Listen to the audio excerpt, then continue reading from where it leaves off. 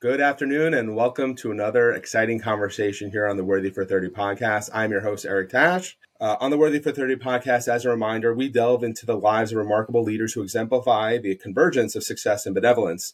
In our next episode, we sit down with Welcome Baby USA founder Sarah Steinhardt, former producer for ABC's flagship news programs and a pivotal force behind CNN's New Day. Sarah's journey through the high-stakes world of journalism and crisis management was driven by a commitment to delivering crucial information to audiences nationwide. However, after becoming a mother, her passion pivoted towards supporting underprivileged new mothers, recognizing the critical need for resources to aid in their postnatal care. Join us as Sarah shares her inspiring story navigating professional prominence while championing this cause of nurturing new life. And you'll quickly understand why Sarah embodies doing good while doing well. Welcome, Sarah. Thanks, Eric. Thank you for having me. Excellent. So let's jump right in. So you're a mother, a new mother, and passion of how do I help other mothers came to light. Can you explain when did that actually happen? And then when did you decide hey, there's something here in terms of creating a nonprofit? Yeah, absolutely. So I think when you have your first child, it's a total shock to the system. It's both incredible and wonderful, and also it can be very, very challenging for a multitude of reasons. So I had my first son in 2015, in the middle of the winter, and I remember very vividly being 2 weeks postpartum and feeling, incredibly anxious, really had no idea what I was doing. And I had to go out to the pharmacy on the corner to get diapers. And it was snowing. It was cold. I was feeling just terrible, still recovering from giving birth. And I remember just sort of stopping on the corner and starting to cry. And there's something hit me in that moment. And I realized, I started sort of asking myself the question, if this is so hard for me and I have enough help and I have enough resources to get my child whatever he needs, how are so many families across the country doing this with no stable income, no stable housing, no familial support, and certainly no support from state or federal government? And at the same time, Eric, I had seen a flurry of press about the Finnish baby box.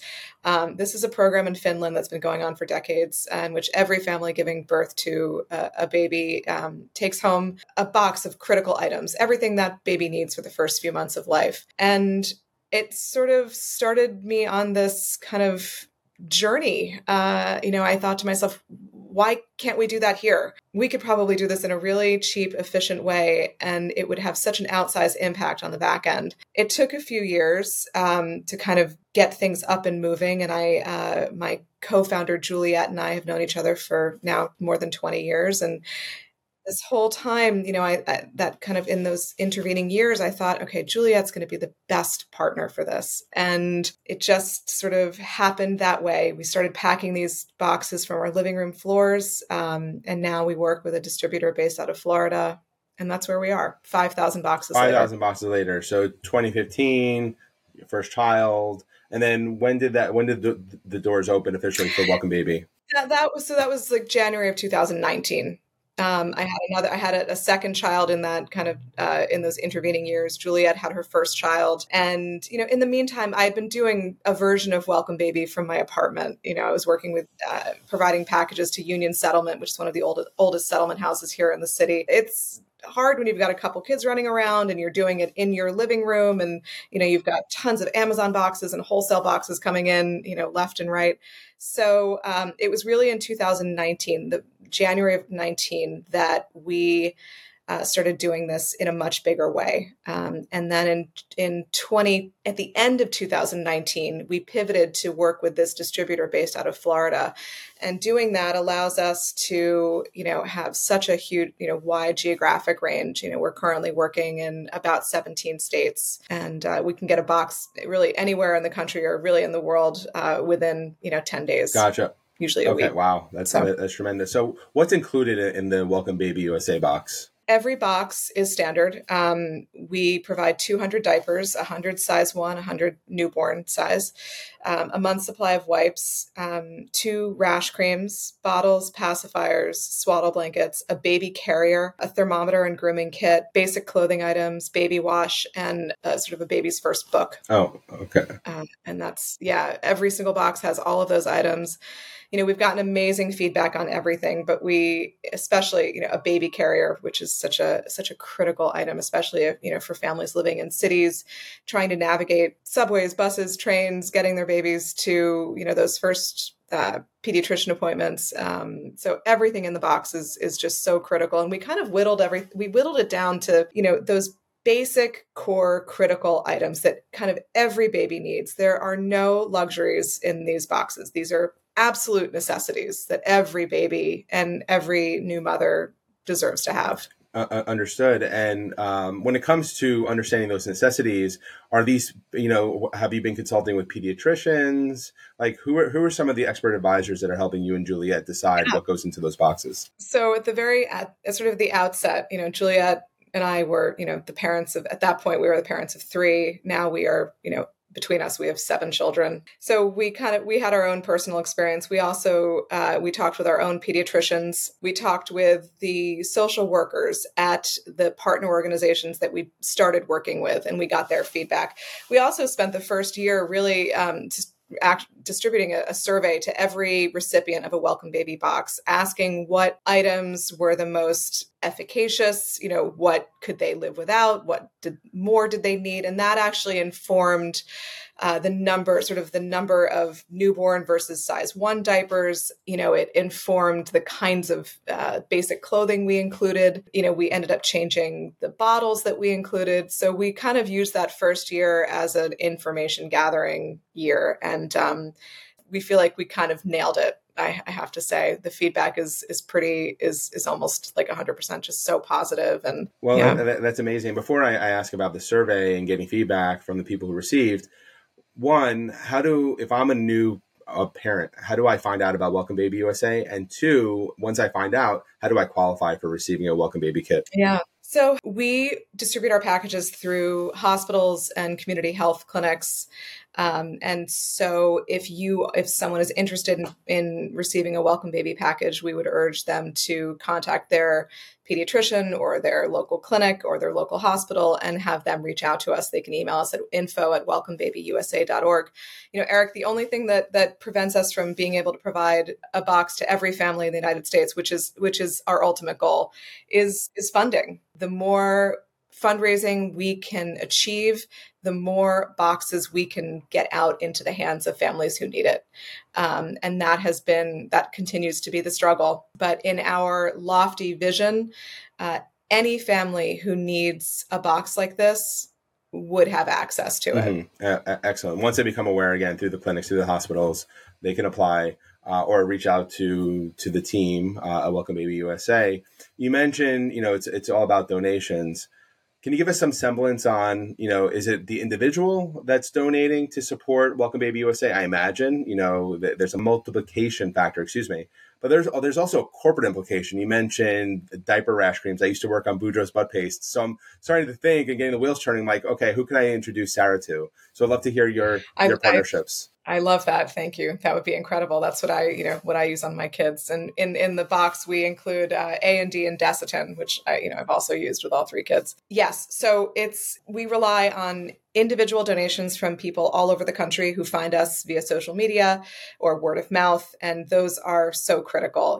I would have to say that in 2023, we did kind of have a dip in individual donations, and we're still trying to figure out exactly why. I do think in talking to other nonprofit leaders that was sort of a industry-wide feeling, but individual donations are so important. We are also the very lucky recipients of annual giving from family foundations that have found us and really support our mission.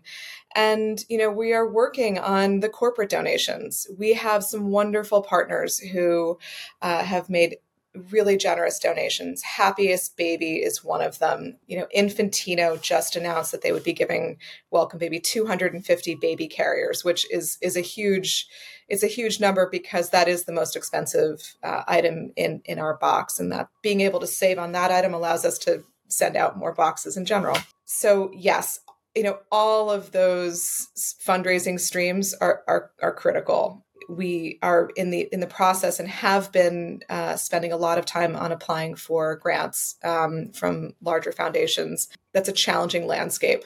There are so many worthy causes and only so much money to go around. And so we continue to plug away at that.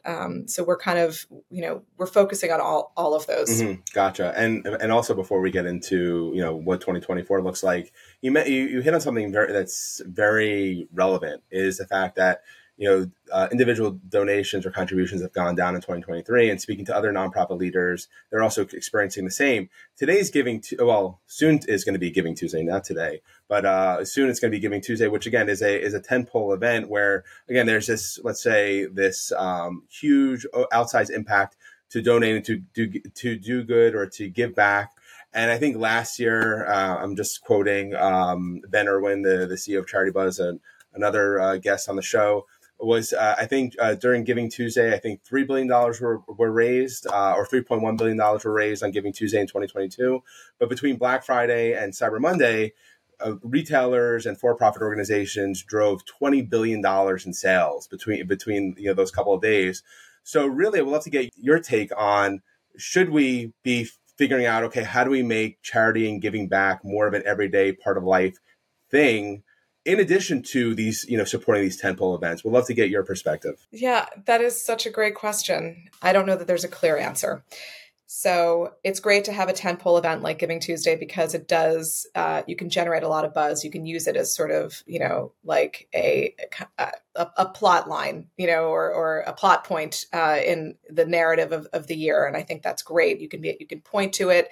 You can get people really, really motivated. I think the downside to having, one specific giving date is that people tend to wait and then use that as their only kind of point of giving. I believe firmly, I have, 3 kids, 3 boys, and I have a stepdaughter. I think that making giving back part of your child's life at an earlier age and then continuing that will change the next generation. I think that imparting upon kids and teenagers that, one of the most impactful things that one can do as an adult is to give back to those who are less fortunate, is something that we should be driving home every single day in all realms of our personal, professional, educational lives. It is definitely a struggle. It's hard to get people motivated. And so I think at Welcome Baby, we try to, find other points in the year when we can remind people that,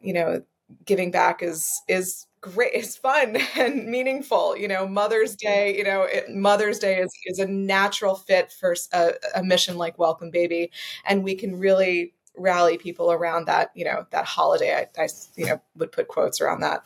But I think it's, at this point, it's just important to stay on people's radar. Badgering people is not one of the things that I'm most comfortable with, but I do think that at the end of the day, when, at least for Welcome Baby, when you can see exactly where your dollars are going, when you know that, your donation is going to a physical box with all of these critical necessities, and it's going to be in the hands of someone who really needs it within a week or two, I think that, that helps us in our case. Yeah. I hope that answers your question. I think so. It's, setting the example for the future generations, and also figuring out, not waiting till the end of the year. Cause oh my goodness, I can get a tax write-off if I donate a certain amount of money to all these various causes, but I'm going to wait until December 1st to do it. Versus, hey, a lot of these great causes need money throughout the year to operate and to fulfill their mission. And I do think that there has to be a little bit of a sea change as it relates to how people think about nonprofits. I'm not the first person to sort of say this, but, nonprofits have typically always been forced to operate on very, very slim margins when, it's interesting because the more you're able to pay your employees, the more you're able to pay your nonprofit executives, the more and better work that they are able to do, and the more that they can actually impact the people that really, really need it. I know that there is an ongoing conversation in this country and all over the world about how we look at nonprofits. And I hope that continues. There are so many people in need, and there is plenty of money to go Right. around. And sometimes I think it's just a matter of sort of switching one's point of view a little Yeah, bit. absolutely. If you have a CEO, and I'm not going to be the first one to say this, again, going back to my conversation with Ben, if you have a CEO in a nonprofit who is getting paid a lot of money, but their impact is 10, 100x that, of course they should be paid commensurate to their impact. So Absolutely. totally get it, totally understand, totally agree. Again, there needs to be a change in perception when it comes to nonprofits, because again, the dollars that are being raised are going to those causes.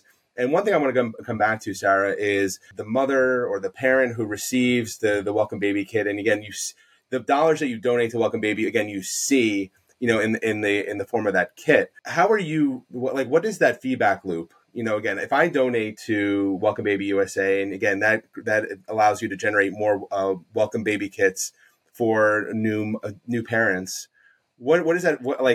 Am I seeing that so and so received this Welcome Baby kit because of my donation? Like, we just love to understand what that looks like, that transparency. Yeah. So, we are pretty transparent in the sense that, it's about, for 2022, and it looks like for the most part, 2023, about 26%, for every dollar that's spent, only 26% or 26 cents are spent on non-program initiatives. So that's, we pay for marketing and for some advertising and, just for some overhead. But, we try to post pictures of our recipients as often as we can. We do have to abide by HIPAA laws. We do also really value our clients' privacy above all else. So in cases where our packages are going to shelters, family shelters, especially domestic violence shelters, we do not, we do not even ask for photos. But, we have some partner organizations that are able to provide us with amazing photos of families, with their Welcome Baby boxes. And we try to utilize social media and our own, email list to try to show people as much as we can, exactly what it looks like when a family receives a Welcome Baby box, because oftentimes there are a lot of tears and there's a lot of joy and a lot of relief. So, and I think as we grow from a, sort of a very, very small nonprofit, or, maybe not so small, but a small nonprofit, and as we hire, more people to help us, we can even, increase that transparency and really show individual people that, their dollars went to this particular box. But the beauty of social media is that we can, disseminate these photos and folks can actually see where their money's going. That's great. And again, it is the power of social media, which again is word of mouth on steroids. Speaking of impact and transparency, any sort of data that you and the team have in terms of that correlated impact on a Welcome Baby kit to development, new baby development, we'd love to hear that. Sure. Yeah. So what was very exciting in 2023 is that one of our wonderful partner organizations, which is a Jacobi Medical Center here in the Bronx, we ran a sort of a study and administered a questionnaire to about 170 Welcome Baby recipients. And we were able to ask them questions like, did receiving a box like this help you do X, Y, or Z? And we got some amazing feedback. We now know that nearly 80% of the moms and families that received a Welcome Baby box were able to have more financial room to buy things like food. 40% said that they would use the money that they would have spent on all of those newborn items on just paying the rent. So, we also get anecdotal feedback really every month from all of our partner organizations telling us that moms were so worried about how they were going to get through those first months, how they were going to afford enough diapers, enough wipes, enough, a baby carrier, thermometer, and that, there are lots of tears and there's lots of relief. We know that study after study has shown that even brief periods of poverty in a child's life can have negative impacts throughout that child's life. And our feeling is that if we can kind of interrupt that in one small way, that, we are really doing our part. Oh, wow. The data shows, the impact. Going back to the surveying, you mentioned like the first iterations of the Welcome Baby Kit. You surveyed the recipients, like what's needed, what's not needed, what's a need to have versus a nice to have. For the entrepreneur, whether they're going into the nonprofit world or going to the for-profit world, how important is it to speak to your customers? Oh, it's so critical. I mean, from where we sit, it's so impossible for me to know exactly what one of our recipients might truly need. We can guess at it. We can guess that, pretty much every newborn is going to need X, Y, and Z. But you also, you have to hear it from the people that are actually receiving, these services. The other thing is that, there has to be a certain amount of trust built between the nonprofit and the people that it serves, so you want to feel like you're all playing on the same team, and to, inviting them into having a say in what we initially put into this box was really, I think, was very powerful for us. And I hope it was for them. And so I think it's just totally critical. It's also, there can be a wide gap between where potentially I'm sitting and where, one of our recipients is sitting. How could we possibly ever, close that gap without having open communication, and we stay in close contact with all of the directors of each program. We check in, every month or every couple of months, and, try to just gauge where we are, what the need is, how things are going, how we can make things easier. In the case of Jacobi Medical Center, these packages are being given out in their mother baby clinic, and so many of the families that receive them are taking public transportation. And so we now try to have a tote, like a bag in each box that they could actually sort of decant everything into the bag and then throw it over their shoulder as they're going home. So we make these small adjustments. Yeah, but I think it's critical to have that open communication. Right, and open communication, but it's not like the person requests or the mom requests the Welcome Baby Kit, and then you send it and then they never hear from you again. It's that constant communication, that constant dialogue, or checking in vis-a-vis, a conduit. There is some of that. I mean, we try to keep our communication purely through the social workers and pediatricians at the institutions we work with. We do not, and we cannot at this point have sort of direct communication between us and the ultimate recipient, but having the dialogue open between, their caregivers, absolutely. And we maintain that every month. Okay. Wow. Because of HIPAA compliant, HIPAA and privacy. HIPAA. And also I think, again, and sort of back to your point, because we are still growing, we cannot provide every single patient or every single baby born into all of these institutions with a Welcome Baby box. So we really rely on the social workers and pediatricians to distribute the boxes that we are able to provide to to the patients that perhaps need them the most. We are, I'm proud to say, still on the track to be able to provide every baby born at Jacobi Medical Center with a Welcome Baby box. That is a 2024 goal for us. We'd like to duplicate that in a few of our other partner organizations in Ohio and Colorado and Indiana. Okay, yeah. So speaking of 2024, what is on the roadmap? Yeah. You mentioned Jacobi Medical Center and some of the other partner institutions. Yes, help us give us an idea of what's on tap. Sure. So in 2023, we're on track to have distributed more than 2,000 packages just in 2023.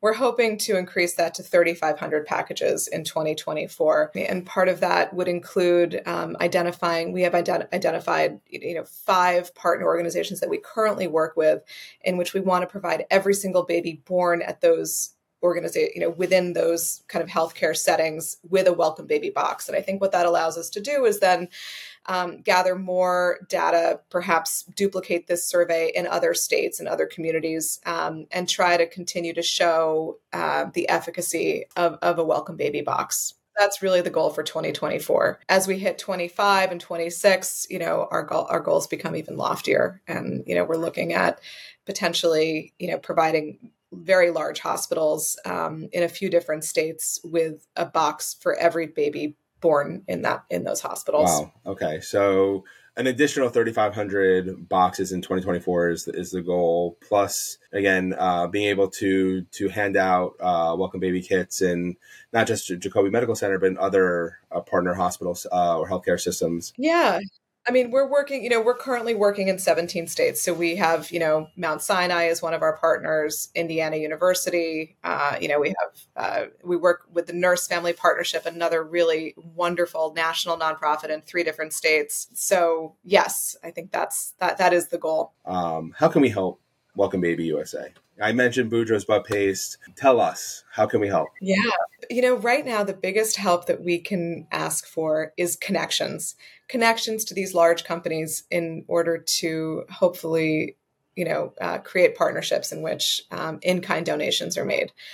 Any product that we can have donated on a large scale helps enormously. And so, you mentioned Boudreaux's butt paste. I mean, to have a partnership with a company like that and have them, be able to provide, let's say, rash cream for a year, that makes a huge, huge difference in our bottom line, which then allows us to, provide more people with boxes. So that's how, you're asking, that's how you can help the most. Anyone listening to this, connections at Johnson & Johnson, connections, at any other major, pharmaceutical company or baby care company. That's our major ask. Gotcha. Okay. The wheels are turning. Wheels are turning. So when we started this conversation, you mentioned, in Finland, they provide welcome baby kits, all newborns or to their parents. And you mentioned that, of course, in the United States, that's not reality. Have there been conversations at the state and federal level to try to figure out how do we make this part and parcel? So there were, yes, Eric. Last year, I'm not sure if it started in 2022 or 23. We did have a conversation with the Department of Health and Human Services, and they were interested in running potentially kind of a pilot program in which they would distribute a version of a welcome baby box to families in need. I know that they partnered with Baby to Baby, which is a wonderful organization based out of LA, for that pilot program. We're hoping that we can kind of be part of the next iteration of that. In our eyes, it's so inexpensive to make this investment in families giving birth. This is such a small, each box costs between $150 and $160. That is a very small investment to make per person. And it has huge, huge effects, on both the newborn and a new mom. If you are able to reduce anxiety, reduce stress in a new mother, they're able to take better care of their newborn. If you're able to provide a newborn with an adequate number of diapers, now, I don't know if you know this, but 1 out of every 2 families in the United States is struggling to afford diapers. I did not know that. An adequate amount of diapers. That's 50% of families in the United States struggles to provide adequate diapers for their babies. So if you are a family and you are not able to provide enough diapers, you are looking at, you're forced to stretch diapers. You are increasing the risk of diaper rash, infections. All of this has sort of like a cascading effect, a snowballing effect on the larger family structure. So to be able to take those small crises out of the picture seems to me like a very worthwhile endeavor for, our federal government to undertake. But it is always uphill. I know that Senator Tammy Duckworth, I believe, had introduced a sort of a bill that would have made diapers more affordable. These things just take time. Unfortunately, it's just doesn't seem to be a lot of support or will to change the status quo. I know that maternity leave has been, or paid parental leave has been such a hot topic over the last couple of years. But when you think about the fact that 40% of women in the United States don't qualify for FMLA, and 88% of women working in the private sector lack any access to paid maternity leave, we really are starting at the very bottom. So the landscape looks a little bit dire, but I do have hope. That's all you can resort to is hope. But it's amazing because you put in perspective, like the U.S. leads the Western world, and we are severely lacking when it comes to supporting moms, working moms, and providing basic necessities to young children. Also just to note and to remind your listeners, and because this has also been a headline over the last, this has been a terrible headline, but the United States ranks dead last in comparable countries in their rates of maternal and infant mortality. We have an abysmal record on keeping our newborns and new mothers healthy and alive. That is simply, in our minds, it's unacceptable and hugely dangerous. It does not have to be that way. No, it absolutely doesn't. It's a horrible statistic to think about. And there's so much we can do, but maybe it's a combination of, I don't know where to go or what to do, and it's a combination of just inertia and inaction. I do think that's the case. I do. So, Sarah, I want to end our conversation on a somewhat high note. For the folks who are listening who want to donate and support, where can they go? So you can go to our website. Thank you for asking that, Eric. Our website is an easy way to donate. If you navigate to welcomebabyusa.org, in the top right, there's a donate button. You can also scroll down to the bottom and there's a donate button down there. We will add you to our email list. We are, you'll sort of be able to read up on the work that we're doing each month. The donations are so appreciated. They are going to the most vulnerable members of our society, which are newborns and postpartum mothers. So, we feel this is like a really worthy cause. It's absolutely worthy cause. Anything that hits home, again, I have a 7-year-old daughter or a 3-year-old son. Yeah. So, again, this is, I'll put it this way. There's I'm appreciative, of all the help that we received, when especially when my daughter Sydney was born. And I think it's just taking a step back, and not everyone is in that same position. So there's some, as small as, and again, it's not even small, but just a kind action in terms of supporting what you guys are doing, it goes a long way. So I really do appreciate your time, Sarah. The listeners appreciate your time. And then for anybody who has questions directly for you, where can they find you? So you can email me at info@welcomebabyusa.org. I will, reply back immediately. We welcome lots of questions, welcome, all feedback, welcome partnership, questions. Yes, the more dialogue we can have with people, the better it is for everyone. So please reach out. Excellent. I will put that email address and all the other resources that Sarah mentioned in the episode write-up.